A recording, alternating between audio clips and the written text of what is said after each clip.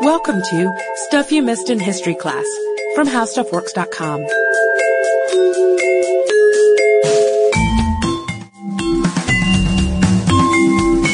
Hello and welcome to the podcast. I'm editor Candace Gibson, joined today by a special guest, staff writer Jane McGrath. Hi Candace, thanks for having me. Of course. My voice might be a little bit too bubbly for the topic we're about to discuss. Some may call it profane, some may call it sacred, some may call it gross.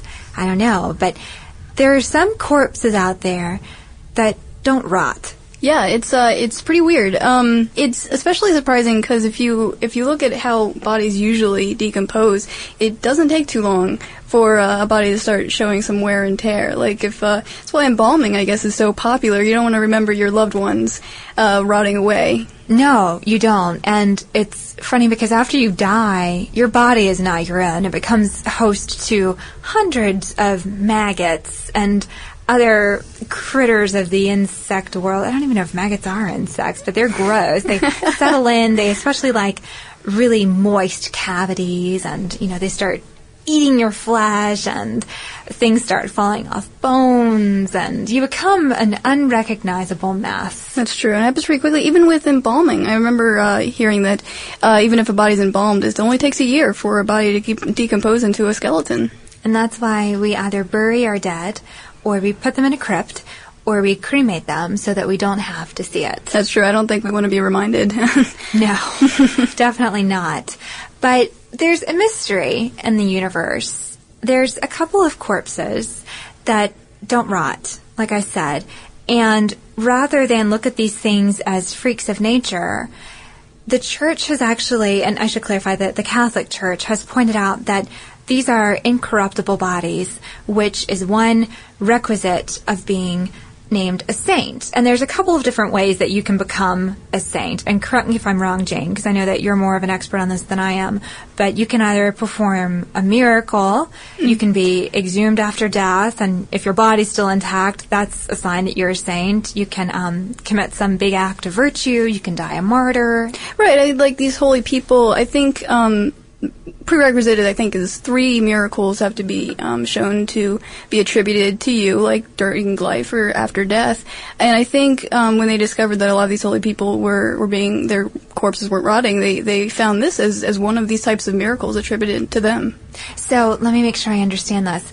After saints were buried, either if they'd performed miracles in life or they somehow performed miracles after that were attributed to them, their bodies had been interred, but then they were exhumed. That's right. Like, they became interested, especially there have been cases where the grave site has been known to emit a fragrance like flowers or something like that, or miracles happen around the grave site, though, so they have exhumed the body and taken a look at it, and they found that it's actually as if it were just fallen asleep.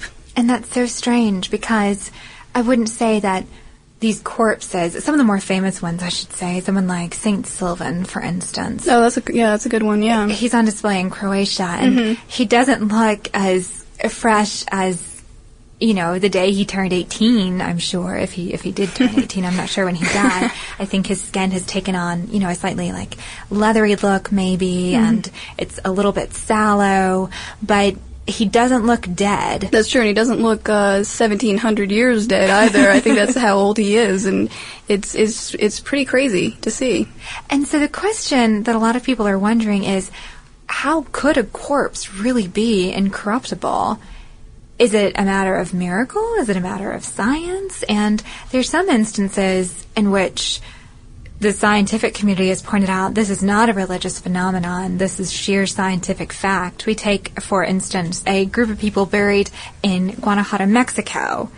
They were mummified because the soil there was so salty and dry that they were essentially sort of embalmed by it. So this sort of happened by accident by them? Yeah, definitely by accident. When people dug them up, they were really confused. They're like, why are these people so well preserved? And they're actually on display. Wow. And it's rather unsettling, especially to see the very, very small corpses, like the babies and the children. And then there was another instance of the Talent Man, and this man was hanged in Denmark, and his body fell into a peat bog, and it's so much intact that you can even see hairs Oh, like that's crazy. on a beard. Oh, man. Isn't that strange? Yes, yeah.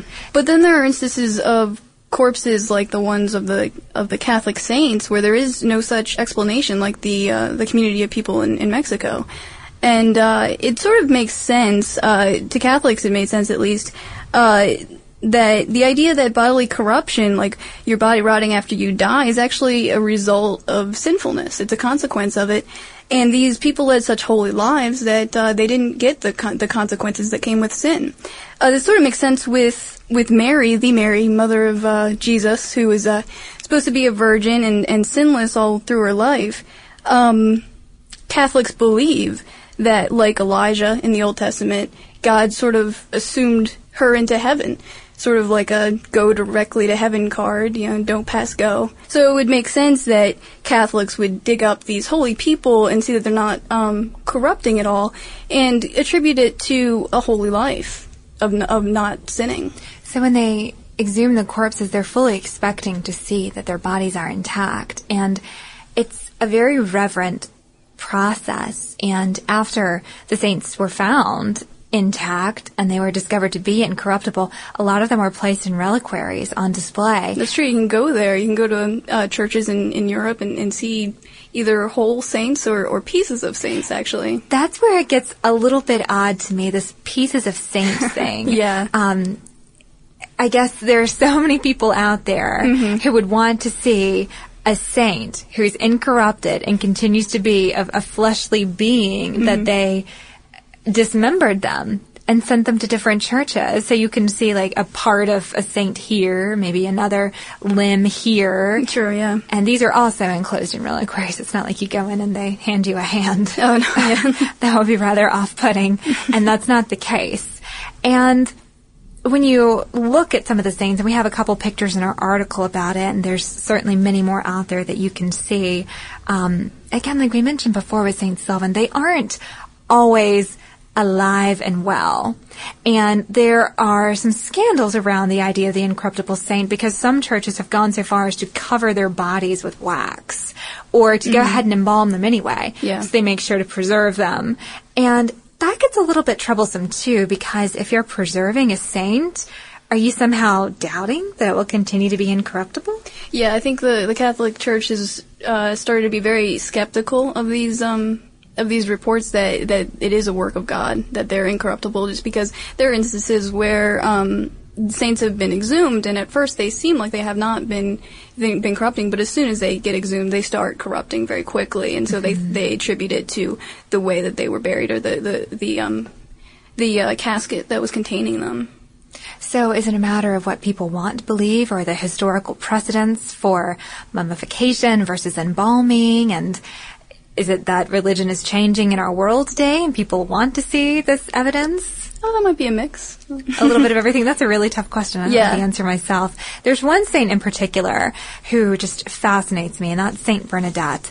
And she was born in France to a very humble family, and she was very sick all of her life. I'm talking everything from tuberculosis to cholera to asthma to digestive trouble. I mean, you name it, she had it. And she was asked to enter nunnery. And someone argued that she shouldn't even be there because she was, how they put it, going to be a pillar of the infirmary. And it's true. She was there all the time. You know, like the kid in your class who was always asking to go see the nurse because he had a sniffly nose or a scratched knee. Always something. She was always in there. And not actually, your idea of an imperfect body by any means. No, definitely not. You know, riddled with sickness and disease. And I think she was actually read her last sacraments 3 times. And she finally died. And her corpse turned out to be incorruptible. And what's more, she had visions from the Virgin Mary, supposedly, that there was a spring, a healing and holy spring near this grotto, and she was able to direct people toward it. And I think that's where her body is enshrined today. Is that right? I think it is in France. I don't think it's in the town of Lourdes, but the spring is there in Lourdes today. Where people go there to this day, they take pilgrimage to it, and they take the water with them, and the water is said to have healing powers in of itself. So it's a part of history that lives on. Yeah. Even though these corpses don't, but kind of look like they do. It's a very interesting topic. One thing that's interesting to me is the idea that these incorruptible corpses are sometimes supposed to emit very nice smells, and I find that really interesting. And at one point, a saint actually, when he was exhumed, they cut off his finger and it bled, as if it were a living body. And it's just, as science, they can't, not yet at least, they can't explain all of this. And it's pretty miraculous to see, at least. It is. Well, I actually know of 2 incorruptibles who turned out to be quite corruptible. The first, Maximilien Robespierre, a semi-hero turned villain of the French Revolution. He was called the Incorruptible, and he turned out to be sort of a warmonger and put many, many, many thousands of people to death under the hands of the guillotine. And then there's the fictional Harvey Dent, who didn't turn out to be as incorruptible as everyone thought he did. The golden boy of Gotham City turned bitter when he lost his love. And faith. Oh, Harvey Dent, not so incorruptible after all. Well, you can read even more about incorruptible corpses and other topics on howstuffworks.com. For more on this and thousands of other topics, visit howstuffworks.com. Let us know what you think. Send an email to podcast@howstuffworks.com.